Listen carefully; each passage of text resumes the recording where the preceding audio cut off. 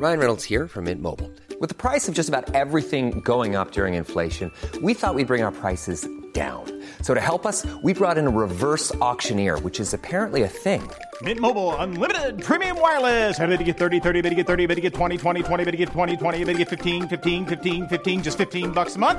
Sold! Give it a try at mintmobile.com/switch. $45 up front for 3 months plus taxes and fees. Promo rate for new customers for limited time. Unlimited more than 40 gigabytes per month. Slows full terms at mintmobile.com. This week in league, shocking new research shows COVID causes brain damage as Adam Reynolds declares the Broncos are premiership contenders.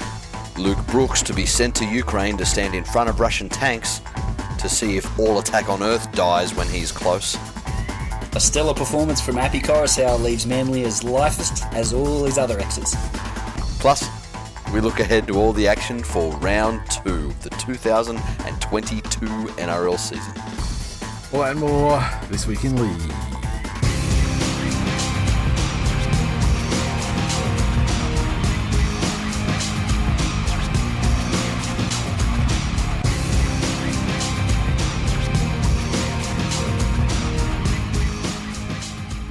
Welcome to episode 446 of This Week in League. I'm Nate. And I'm Jay.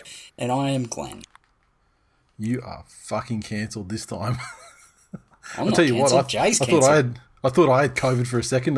That first line was quite fucking long, and I didn't quite budget the amount of breath to take in at the start of it.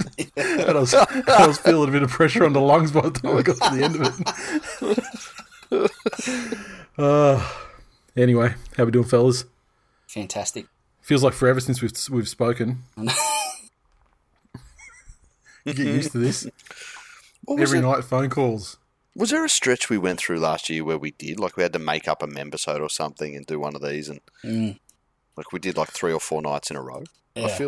I feel like we'd more inclined to stack the nights. Middle of winter, and we fucking jammed 3 late nights in a row where it was a similar time where we went, let's do an hour flat, knock this over, and fuck me, we're still rolling at fucking midnight. But the last episode worked. I said an hour flat, and I'm sure it was like about an hour 18 or something like that, but that's pretty close. The closest we've ever come.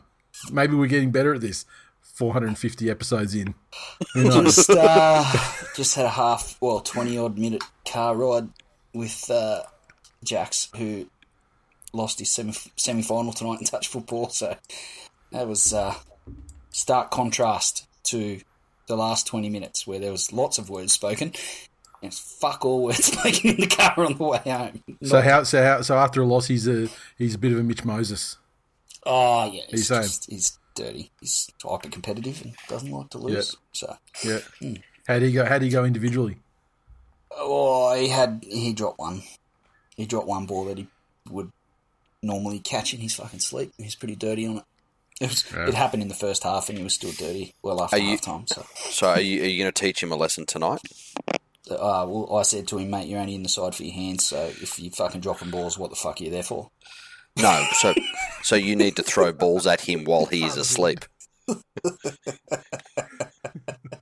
You need to bust. You need to kick his door in and scream, "Think fast, you useless motherfucker." Look, I'll leave you to be the dad that throws his balls at his kids when they're asleep, mate, but I'll just let the kids sleep off a loss and fucking wake up tomorrow and it's a new day.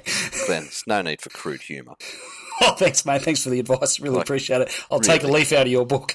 No one laughs at potty mouth. I really appreciate you leading the way.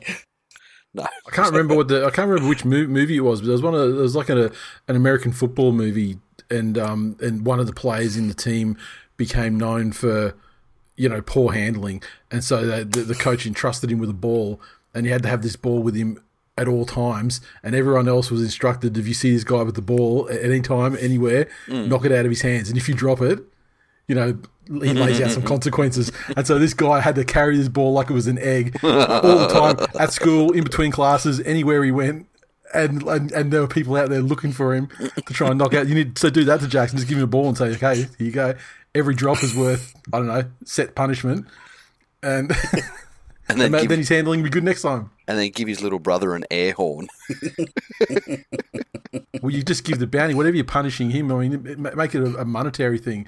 And then whatever the money is, you make sure that's getting injected straight into the Leo economy, so that he's equally You guys are incentivized to see. fucking monsters. Oh, forgive us for handling problems like the fucking United Nations, economic sanctions. yeah, but in this case, you are empowering a dictator. Well, I mean, the thing about empowering dictators is, I mean, it works out great when it's your dictator. Yeah. If you lose control of him, which, I mean, for Leo, I mean, surely you've got another 5, 6, 7 years before he starts to become a problem. My friend, you need to spend a bit more time around Leo William Blackley, because that motherfucker's out of control already. Now, look, I was looking at the news articles earlier, and surprisingly, there's not a lot out there in terms of news. Can I throw a bold prediction? Yeah, sure. While there is other clickbait-worthy shit going on in the world, and normally you would expect a downturn in, shock horror rugby league stories because it's an election year. We've got that going on at home. We still have the tail end of COVID, and any clickbaity shit around that still generates attention. We also have this fucking invasion in Ukraine, unless Russia win, in which we have this heroic peacekeeping mission in Ukraine. But I am almost certain that the powers that be at news outlets understand exactly what they can and can't obtain in terms of clicks from the general public. So, just hang on. You are really on a mission to be cancelled tonight, in one night.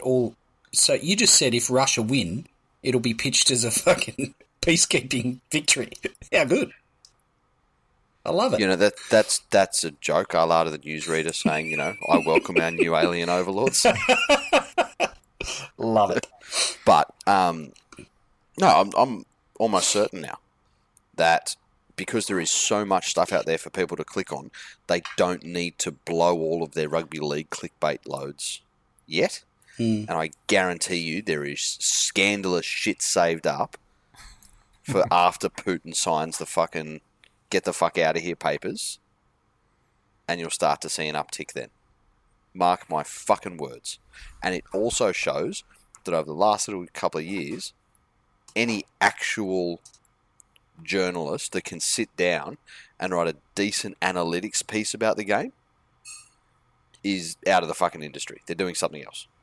Except for the odd one or two, it is nothing but fucking clickbait. Like, did you see fucking Paul Kent's article suggesting that Tommy be moved to centre? Moved to centres in round 2. Yeah. Who the fuck said that? Paul Kent. Oh, my good lord. Now, again, you sort of contra report. That is the... It's not even... Well, look, it is clickbait. But how is that... How is that even a thing? Yeah, it's straight up. It's like it's engagement bait for the snippet that gets pushed out on socials. Yeah. For every rugby league fan then to at him and say, watch the fucking game, you mongoloid. You don't know shit about fuck. But how many articles have there been around? Here's a breakdown of the on-field KPIs of teams that won this week versus teams that didn't. Whatever it may be. Where's that analysis? There's fucking none. Well, there's none, but I mean, at the same time, I mean, the clickbait, there just isn't a great deal of news, period. Like, even removing, like, the ongoing battle against the clickbait out of the equation, there's just not, like, just the sheer volume of stuff they're putting out there is so low at the moment. Because they don't need to. I mean, yeah, but also, maybe it's not even like they're focusing on the game, the games. It's just exactly. There's just not a hell of a lot out there. I mean, there's a little bit about Bellamy coming up because he's got his 500th coaching game this weekend, so there's a little bit around that. A tidbit out of that was that apparently he was steered away. He was set to sign to coach the Raiders in 2002 and was kind of nudged pointed in a different direction. So just think about sliding doors moments if the Raiders had managed to land Bellamy back in 2002. 2002. Who was on that squad? I honestly could not fucking remember a single keep talking inhabitant. Yeah, but it's not necessarily about the 2002s. It's more about the structural ground up systems that would be in place at Canberra now, where players aren't getting spitefully dropped for no reason. Their wags are kept under control and they're not gobbing off either on the socials. Yep. And you would assume that Canberra would be the term faders would never have come into existence. Yeah. You'd think. Jason Croker. Brett Finch. Oh, fuck. Bellamy didn't have kids at that stage, so it would have been okay. Michael Hodgson. Mark McClendon. Yeah, look, I'm not going to say he was going to get immediate success, but remember, he turned that Storm side to, he took them to a grand final in, 06 with largely unheralded at the time players. That's it. Ruben Wiki. Ryan O'Hara. Oh. Maybe he could have got the extra, the jet skis and Harvey Norman stuff through as like government grants or something as well. That would have made it more Teflon for the cheating. But look, 500 games, it's a hell of an achievement. Yeah. Because let's face it, coaches can get moved on very swiftly and if the results aren't there. So it's testament to continually good results over a very long period of time, like 2 decades. Like how many times have we said it on this show? The ratio of people that are average or fringe first graders going to Melbourne and play rep games and become superstars and win premierships and look like world beaters, compared to those ones who come out of the Melbourne system, go elsewhere, and never get even close to the heights that they reached in the Storm system. That, I think, is the greatest part of his legacy. Yep, I would agree. And the only story in clickbait is the headline from Andrew Webster was "Booty Ball: Why the Roosters aren't worried about Sam Walker." And it goes on to say that Trent Robinson has dismissed concerns about Sam Walker's size heading into his second season, claiming that it's the size of his ass that impresses him. And the quote from Trent himself is, "I talk about the Walker ass." Robinson explains straight-faced, "All the Walkers had round, powerful asses. That's a help for him. That's a benefit." And he goes on to say, "This year he's got thicker shoulders, more of a chest, but he's always had that thick ass that makes him quick. His legs are a bit bigger so he can kick further. He's got an extra 5 metres on his goal kicking in general play. And I think he'll have a lot better year than last year." And then it goes on to have a discussion with Ben Walker, his dad. About his ass. Well, he didn't play he played 424 games, right, in the NRL. He played for Manly. Was leading point scorer, I think, one of the years. But he said, "It missed me, but his uncles Chris and Shane have it.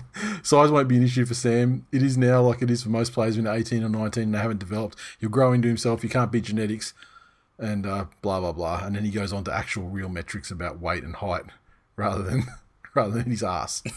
But... bizarre conversation. But anyway. So while you are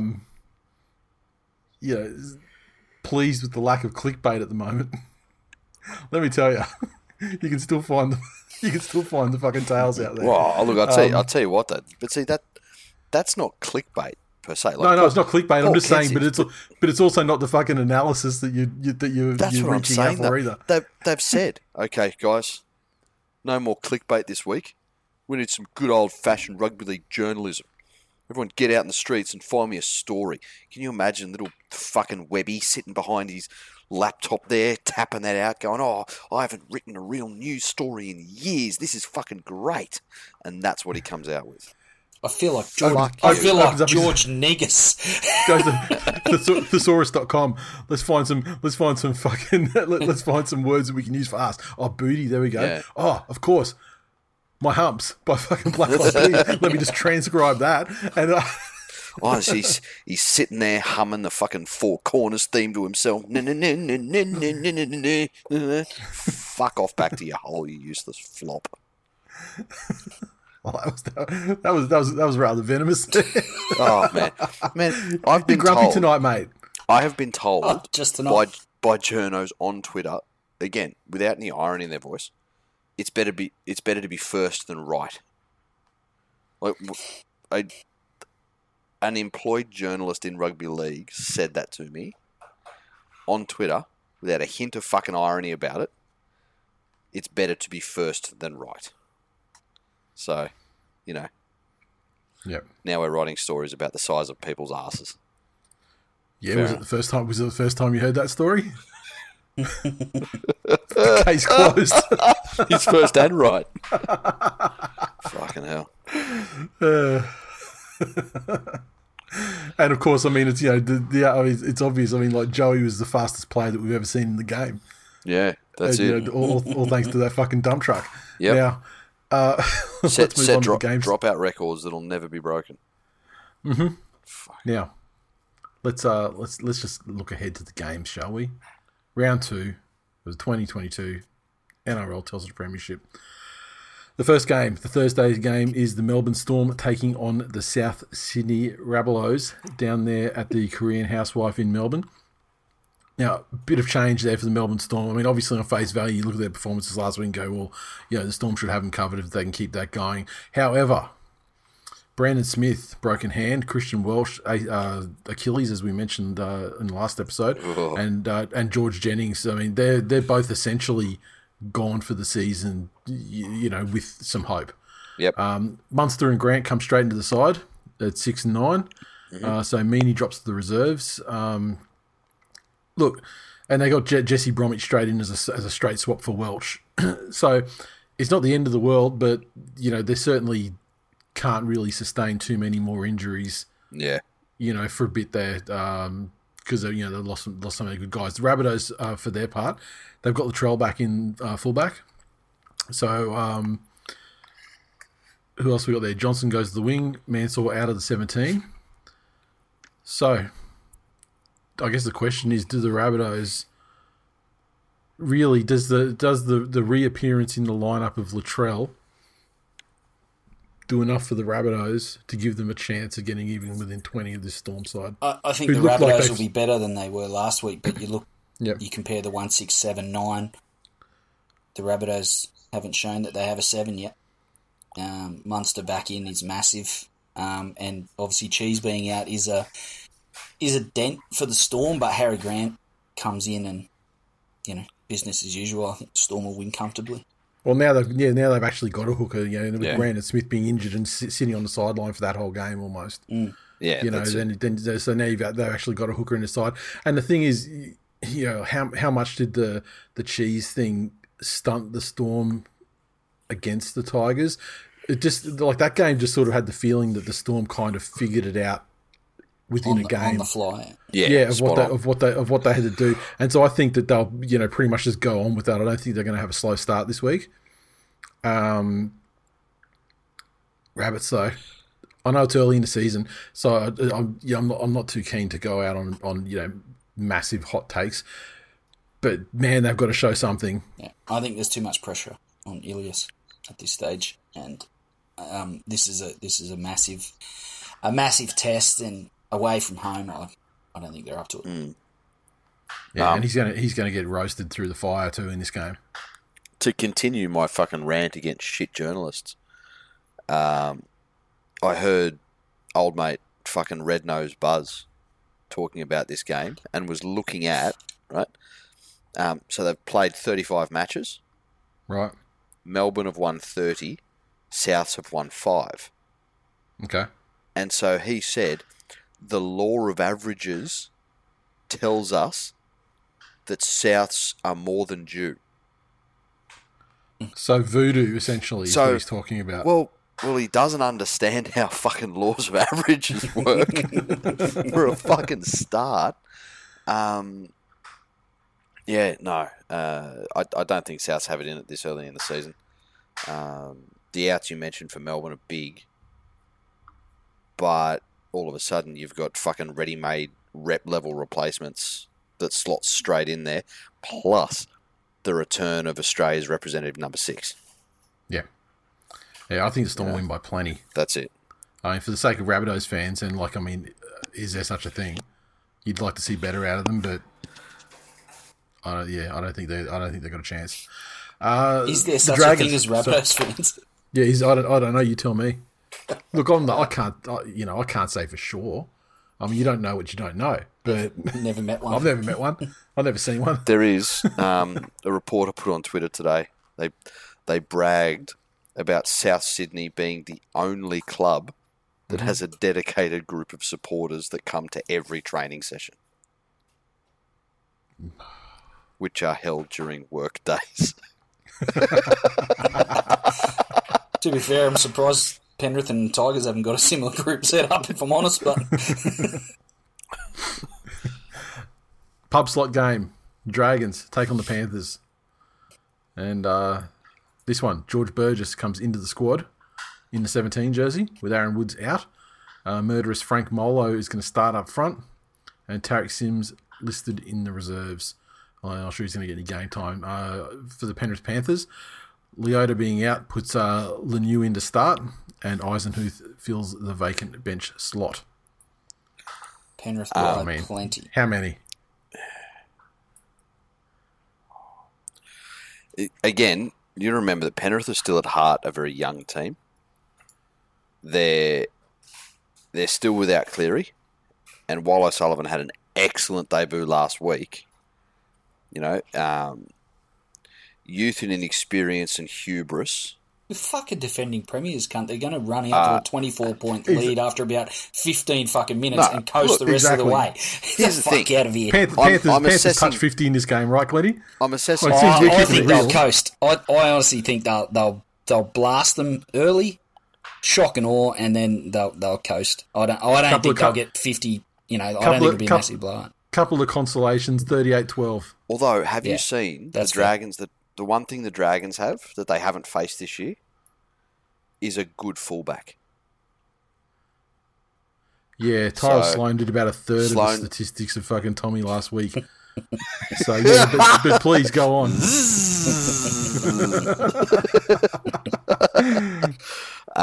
We're going to need a bigger boat. But I fact-checked all that shit rigorously. I can tell you the meters, line breaks, tries, and try assists for every fullback. Oh, fuck. Penrith 13 plus. Put your house on it. Yep. Okay. Main game Friday night. The Roosters take on the mighty Manly Sea Eagles at the SCG.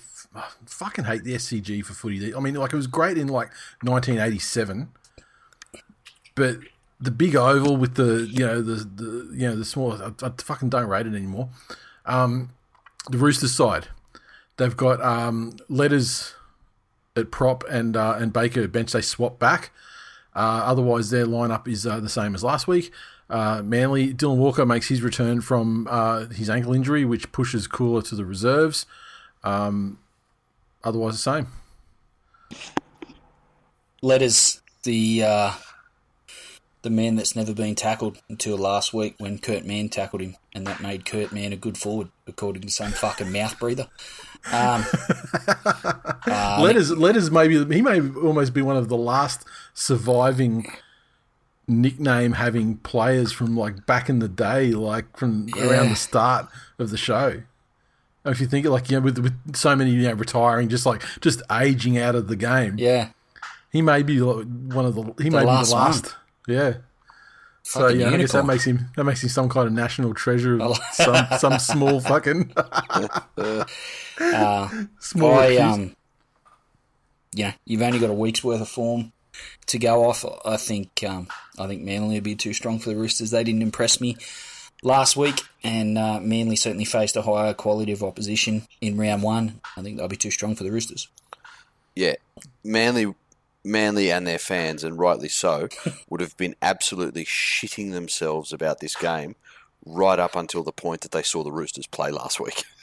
Well, no, I think honestly, I think that it fires them up more. I mean, I think having to give credit to Newcastle as a side, as a vanquished side, is a fate worse than almost everything.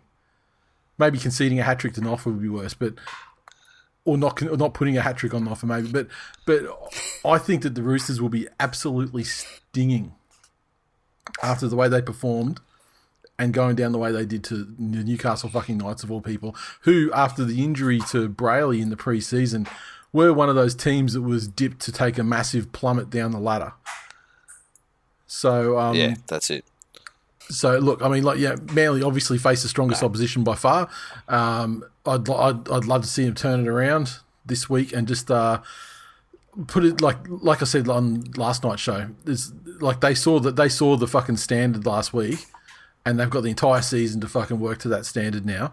And I'd like to see them taking some fucking steps towards that. It would be handy if things happen, like if Carl Lawton, had the decency to not knock himself out this week. Yeah. Because that was fucking massive, not being able to rotate the hookers after halftime.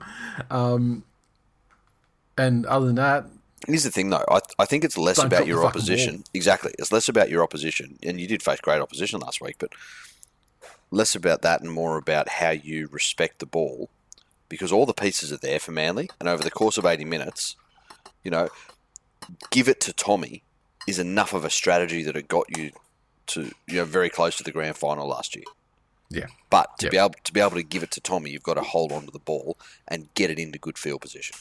Imagine what a fucking treat it would be to get a fucking repeat set, or even have like more than three sets in the 20 across the entire game. Yeah. What a treat. That's what I'm hoping to see. And I think they'll win because the Roosters side, I don't feel like it's significantly better than the side they faced in the finals. No.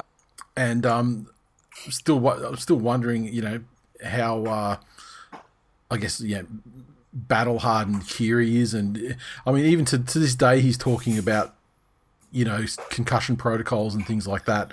Yeah, I just wonder if he's going to be the next Boyd Cordner, but I want to see some of those big boys just running straight at the left shoulder of Sam Walker and giving that a good old test. But this is the thing, not being in a fucking position where you tackle and you use your body and you get used to that as being your natural state. I don't see Keary reaching the same heights. The hesitancy has to be there, has to be. He plays above his weight, knowing that one hit ends his career. I don't know how he manages to get out there every week. I really don't. And I'd like to see someone fold Victor Radley as well, or he could just fold himself like he did last week. Yeah, that'd be exactly. Nice too. Whatever he decides to do, and that's the other issue for the Roosters. I mean, with Verrills still out, Verrills is not a top tier hooker. And when he's unavailable, and like Connor Watson, who's like a pretty good utility value for the Knights last year, I thought. Yep. I don't think he's really a starting hooker either. Nope. And I mean, I guess that means it evens the playing field because Manly certainly don't have one. But we shall see. I'm expecting Manly to win though, and I'm hoping to see if at least a fucking much improved showing of what they can do. The Saturday early game is the Gold Coast Titans taking on the New Zealand Warriors down there at Hope Solo. And the Titans, your mate Brimson returns after missing round one. So that gets them into presumably what they're going forward. Their halves combination will be with Brimson and Sexton. Yep. And so Smith back to interchange and Boyd to the reserves, the Warriors side. Okay, so a fair few changes there. Reece Walsh and Matt Lodge both returned following suspension. Ash Taylor comes into the halves to replace the injured Sean Johnson. Jesse Arthurs comes in to replace the injured centre Vialia. Harris DeVita moves to 5'8" to accommodate Walsh's return at fullback, and Cody Nikorima then is pushed out to the reserves. DWZ is out injured. Pompey, his replacement on the wing. Bunny Afoa to the bench for Lodge to return at prop, and Ben Murdoch-Masila pushed to the reserves. So it's an all-new Warriors side this week. I like the Titans in this game. Yeah. Yeah, well, of course. Yeah, I would agree. I mean, the Titans are a tough team. They're a tough team to, you wouldn't want to put money on at the moment because obviously they have some point scoring ability in them. But man, just the way that they can duck out of games and watch the thing pass them by before they come back is and this is something that was a problem for them the year before last. And then they started to sort of get it right towards the end of that season, and they expected it. So the last season was the season of hope. But the amount of times they did the same thing, I mean, there was a game against Manly where they were leading like 24-4 or something, or 24-8 at half time. and ended up losing by 50. So I think against a more unsettled opponent. I mean, that's just the team list I just read out for the Warriors is completely different. I think the Warriors will improve just the fact that Walsh is back in the side, and I think Lodge obviously adds some starch up front, but I don't know. I think the Titans, I'm looking for Fifita to be vastly improved and more involved. And they'll need him to be, but yeah, I think the Titans will be too strong. Yeah, that's it. Yeah, I think the Titans will win, but I wouldn't be surprised if the Warriors came up and did something as well, though. You know, it's just I wouldn't be surprised if it was another shootout like the Titans game was last week. And I mean, the Dragons game last week with the Warriors was, by and large that as well, until the Dragons sort of got a couple in a row at the end there to finish them off. But I think I'd probably favour I got here. I just want to make sure. Yeah, I tipped the Titans. The Sharkies take on the Eels, 5:30 on Saturday, and the Sharkies in this one unchanged in the 17, but in the reserves we see the names Cameron McInnes, Franklin Pele, and Connor Tracy listed for the first time. So we may be finally seeing McInnes actually set foot on the field after about 5 years on the sidelines. It feels pretty much the day after he was a contender for the New South Wales Origin rake. Yeah. The Eel side. Sean Russell's rib injury sees Blake to the wing. Opacek goes in to fill the centre vacancy. Ryan Madison's out. Kafusi's named at lock. Nathan Brown and Bryce Cartwright come onto the bench, with Jacob Arthur pushed to the reserves. Para too strong. This one? I think the Sharks are still finding their way a little bit. But I still think at their very core, they're still a gritty, grinded out sort of side, and I think Parramatta are very much a fucking sling it and see kind of side with a lot more skill-based players in their side, and I think at this early stage of the season, I think points will rule the day. Parra's got more in him. Here's the thing, I think to be a gritty, grind them out sort of team, you need every member of that team in on that mission. And the Sharks look like they'd never met the player next to them last week. So I don't see how they grit and grind anybody in their current guys. You end up with one person trying to, put a hero play on, like Ramian did right at the end, and essentially giving an avenue to lose the game. Also, when you play Parramatta, there are plenty of weak points in their defence, i.e., Wonga Blake still loves himself a fucking rush up. Yep. And I don't think Cronulla and their current guys are cohesive enough to run out there with a game plan to target him all night. I think they're too worried about how they're playing together rather than putting together something to specifically attack an opposition.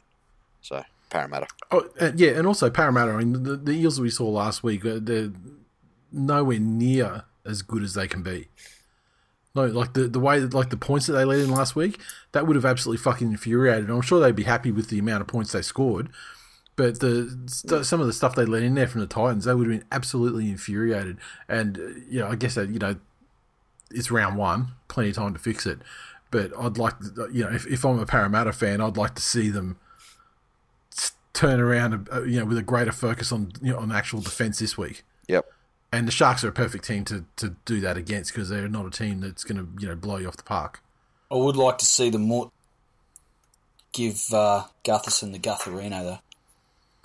I would love it to become an ongoing meme across all other 15 clubs all season long. Correct. Every week that a try is scored on Gutherson, and let's face it, whether he plays well or whether he doesn't play well, he's the fullback. I mean, he's going to be the last guy in a lot of tries being scored. The opportunity to throw the fucking diamonds up and fucking Gutherino, these nuts in his mouth, it's fantastic.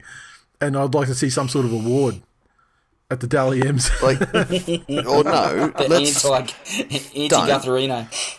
Let's try and put a fucking positive 2022 vibe on this.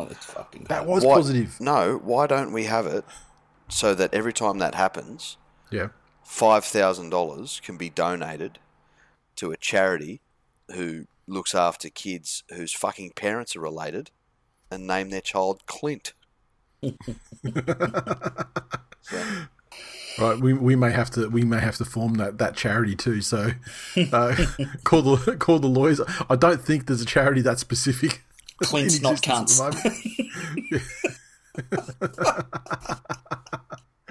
Oh, that can be the title of the episode. ClintsNotCunts.org. That's going to be the title of the episode if we don't come up with anything better. Can you imagine the marketing campaign? Have you ever wondered where the Clint is? And I'll tell you, I'm going to go. I'm going to log into my dashboard at the web hosting company on fucking Monday. And if that domain name has not been purchased by someone, I'll be very disappointed. The North Queensland Cowboys take on the Canberra Raiders. This one up at the Abattoir in Townsville. The Cowboys side. Tanoa Brown's out. Jordan McLean starting prop in his place. Hess back in the starting side at prop after being losing the game for them in the last play last week. Dunn back in the bench. Canberra Raiders side. Frawley replaces Schneider, who I believe has the Kovice. Starling is hooker. Hodgson's out with a knee. And Trevelyan is the rotation hooker in jumper number 14. Fucking Trevillionaire. How good. So, Raiders the Cowboys showed absolutely fucking nothing. It doesn't matter what the Raiders did. Even if somehow I'd missed blanket coverage and not seen a minute of that game, I'm still tipping them because the Cowboys showed literally nothing. I look forward to tons of Chad Townsend fucking inside balls to, Tom Dearden. the battering rams like Cohen Hess and fucking Mitchell Dunn all game from like 10 metres out, finish 8 metres out.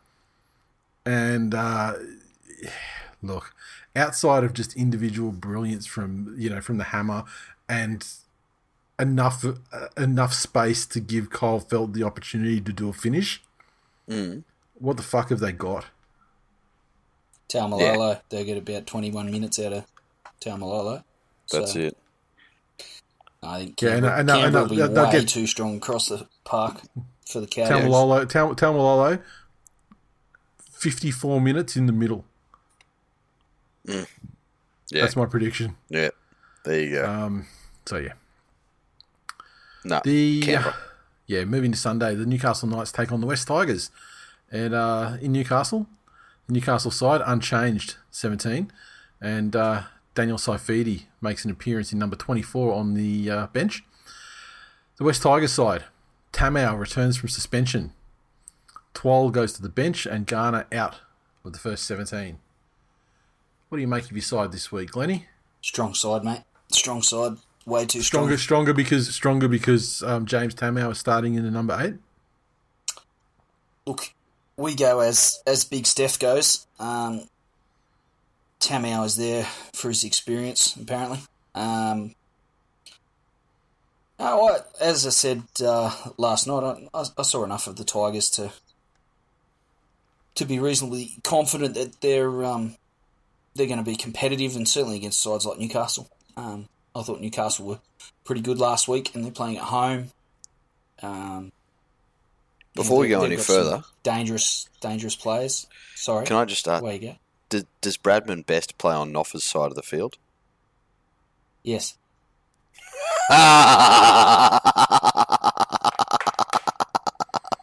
Please continue. I expect Dominic Young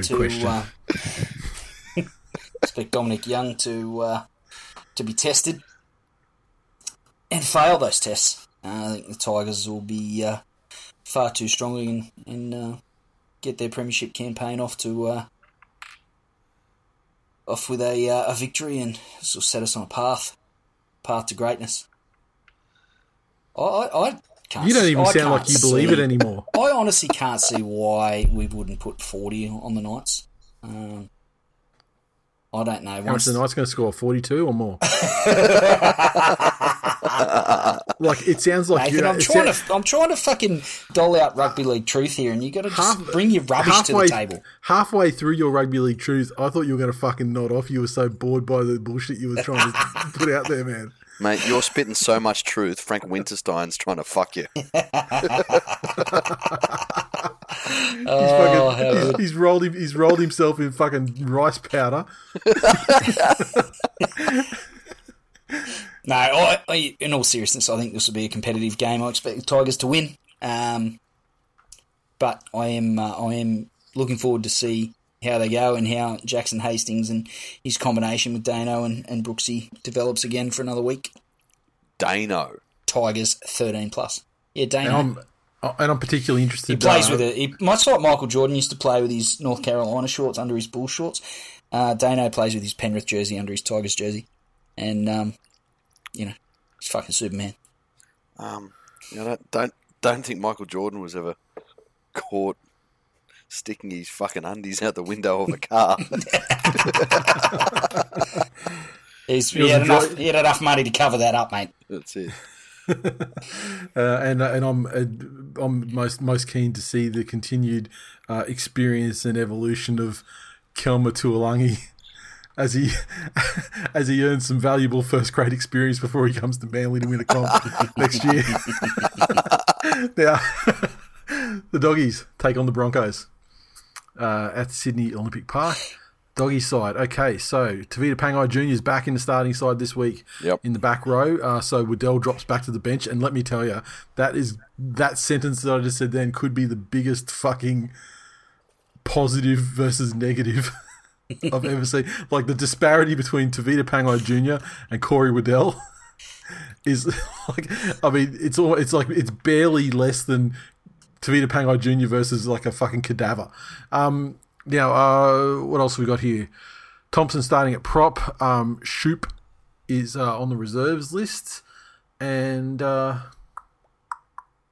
it for those guys. Broncos side. Okay, their side last week has one big change with Adam Reynolds making his debut for the side. And that'll see Kelly move to 5'8". Billy Walters goes to the bench. And Tyrone Roberts out. Tessie New is fit and he will be fullback. And that pushes Jermaine Osako out to the reserves. And Kobe Hetherington returns via the bench. I expect the Broncos to be too strong, certainly with Reynolds in the side. I think there'll be a dip in the in what the Broncos are doing if and when Billy Walters comes on the field and Pangai Jr. can get at him. What kind of utility value does Billy Walters have? If you're not going to play him in the halves, why wouldn't you just... I think there's a perception, probably from his dad, that he's an adequate fill-in 9. Right. And possibly... Did you talk him up as a 9 when he was wearing a fucking orange jersey? Never. I never talked him up in any capacity. Really? No, maybe he had one good game. We record these, you know. You got to remember, his dad is of the vintage where in some instances 6, 7, and 9 were interchangeable for certain periods of a game. So, no, based on what we saw last week, again, we've only got a week's worth of form to go on for these sides, both of which are quite different from what they were last year. But I think the Broncos will be too strong. All of the Dogs, up staffing has been in the outside backs. Let's be real. They got Pangai, but he's never been a game breaker on his own. And Vaughan. Well, again, really? Are you taking a fucking has-been guy who hasn't shown... Hey, look, I agree with you. Anyone named Vaughan is always known to be a cunt. Motor. Certainly an upgrade on what they had fucking forwards they borrowed from Canberra last year. He's certainly an upgrade from that. Yeah, that's it. So, no way the Doggies get this one. Brisbane. The Doggies won just by virtue of the fact that they fucking had a better goal kicker on the day. Yeah, that's it. And that the Cowboys made some mistakes, because they thought they had that try under the sticks in the last couple of minutes as well to to snatch it from them. Like the Doggies still, everything we saw last year was on display in that first game as well. Particularly just the inability to score points when starting sets in great position. And I think the Broncos, they sort of, they're starting to show a little bit more backbone than we've seen. Progressively, like last year was better than the year before. The year before was fucking god awful, mind you. But I feel like they are on the upward incline, albeit slowly. Yeah. And I don't think the Dogs are going. I just don't see where it's coming from. And look, I'm not particularly bullish on the Broncos either, but for the fact they're playing the Dogs. So, no, good call. All right, now we don't particularly have a mailbag for this episode, do we? Did have a question sent through to me though, from Joshua, and he sent to me. He said, "I'm not sure when you're doing another podcast episode. I haven't seen a mailbag, so I've got a question for you guys for the next step." We've seen players like Lockyer transition from one playmaking position to another over the years, or players from one position playing another in New Queensland/New South Wales or international rep teams. Yep. It seems to me, albeit with limited knowledge outside of teams outside of the Broncos, that it seems harder for teams to find a good specialist hooker. What playing position do you think offers the best base for a transition to the hooker position? It's a question I've been thinking about for a while. I honestly don't know enough about the game to know if I'm missing something, but it just seems to me like most teams struggle to get a good 9.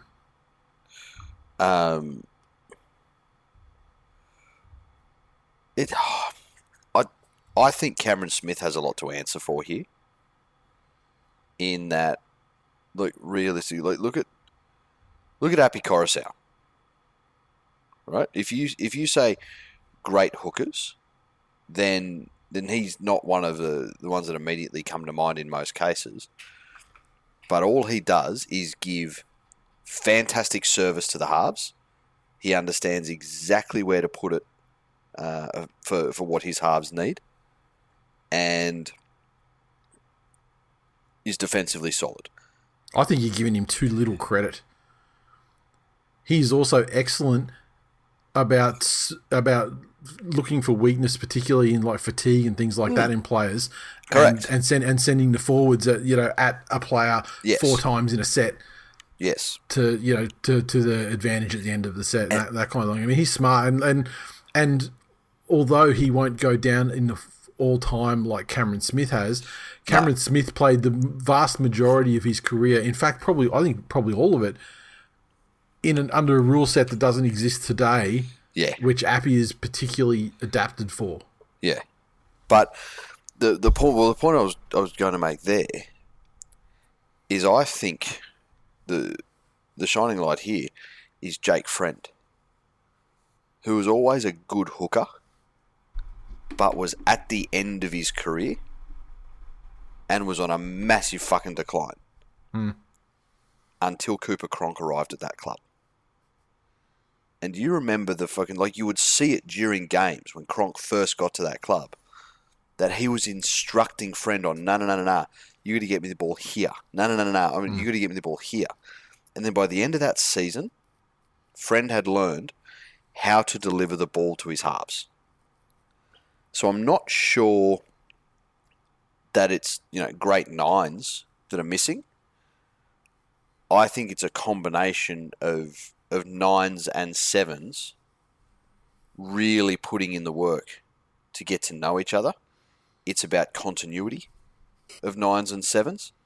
Like, if you don't have a Cooper Cronk that understands how to get with somebody and work with somebody, you'd better be putting the effort in with each other. I think the flow on from that is that 6s and 7s have diluted to such a point where there's not a great deal of, you take Cleary and Cherry Evans, maybe Reynolds, and there's a couple other exceptions.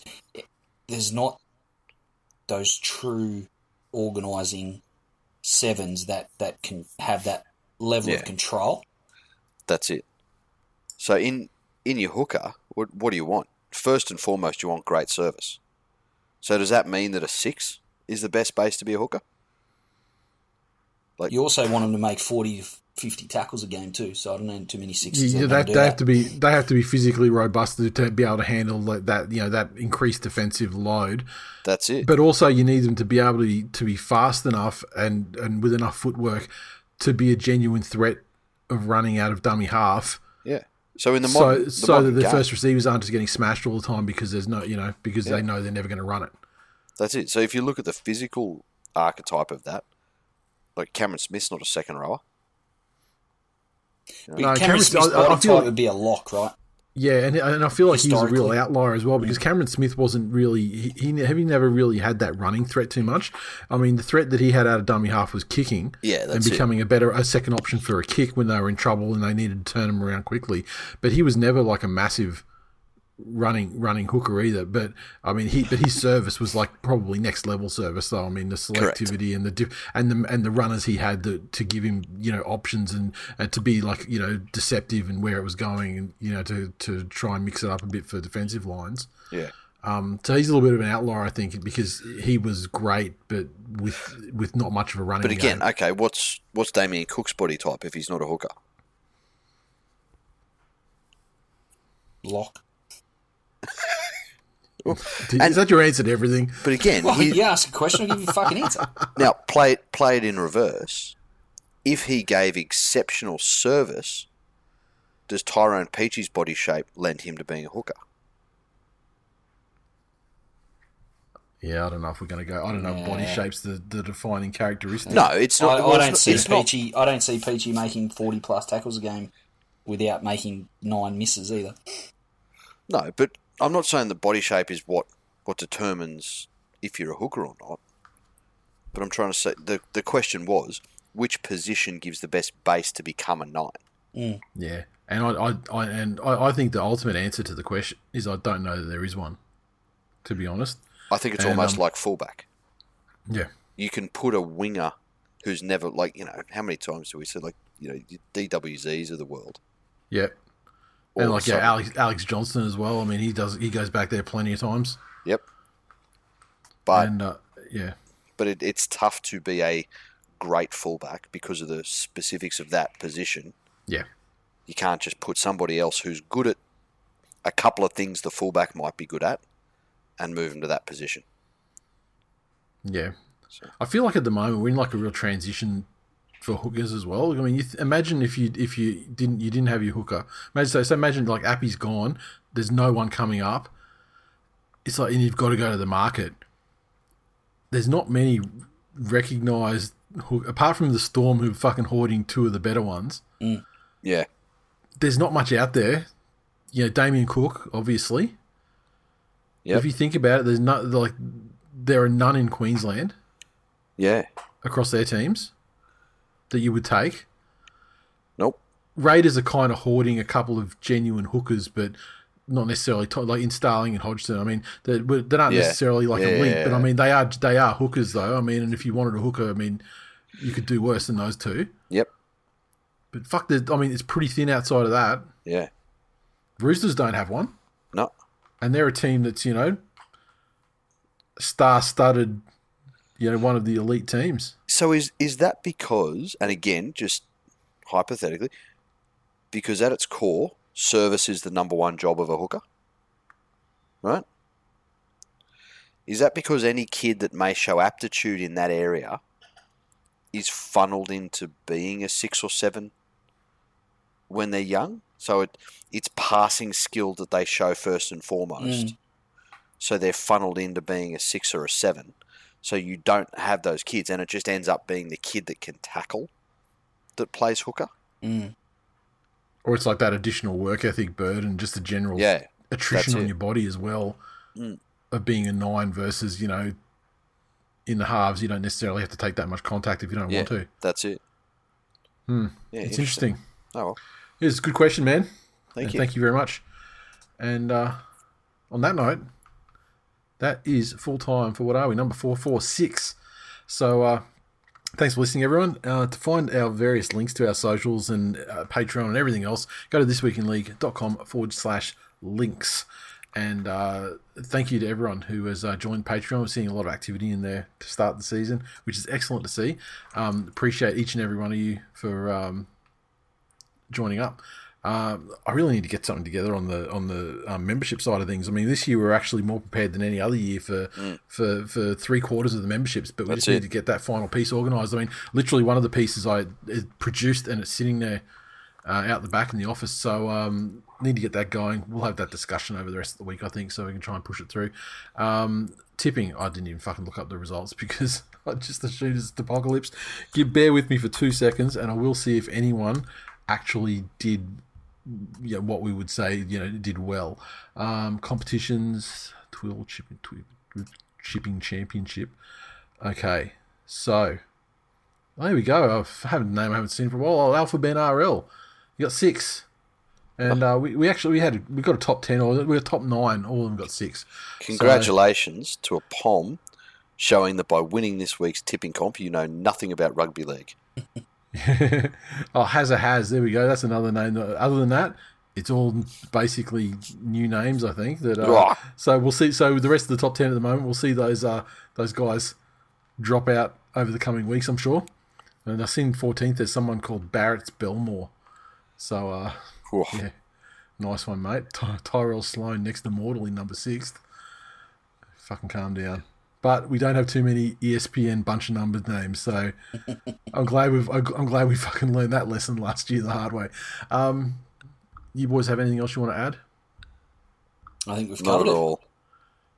Beautiful. In that case, I'm going to bring it close to the proceedings, and under an hour, I'll fucking have you know, and I'll talk to you folks on Sunday. That you will.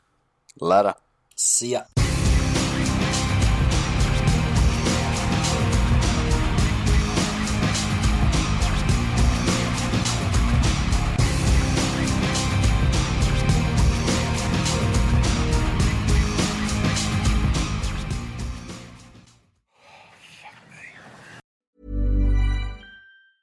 Cool fact, a crocodile can't stick out its tongue. Also, you can get health insurance for a month or just under a year in some states. United Healthcare short-term insurance plans, underwritten by Golden Rule Insurance Company, offer flexible, budget-friendly coverage for you. Learn more at uh1.com.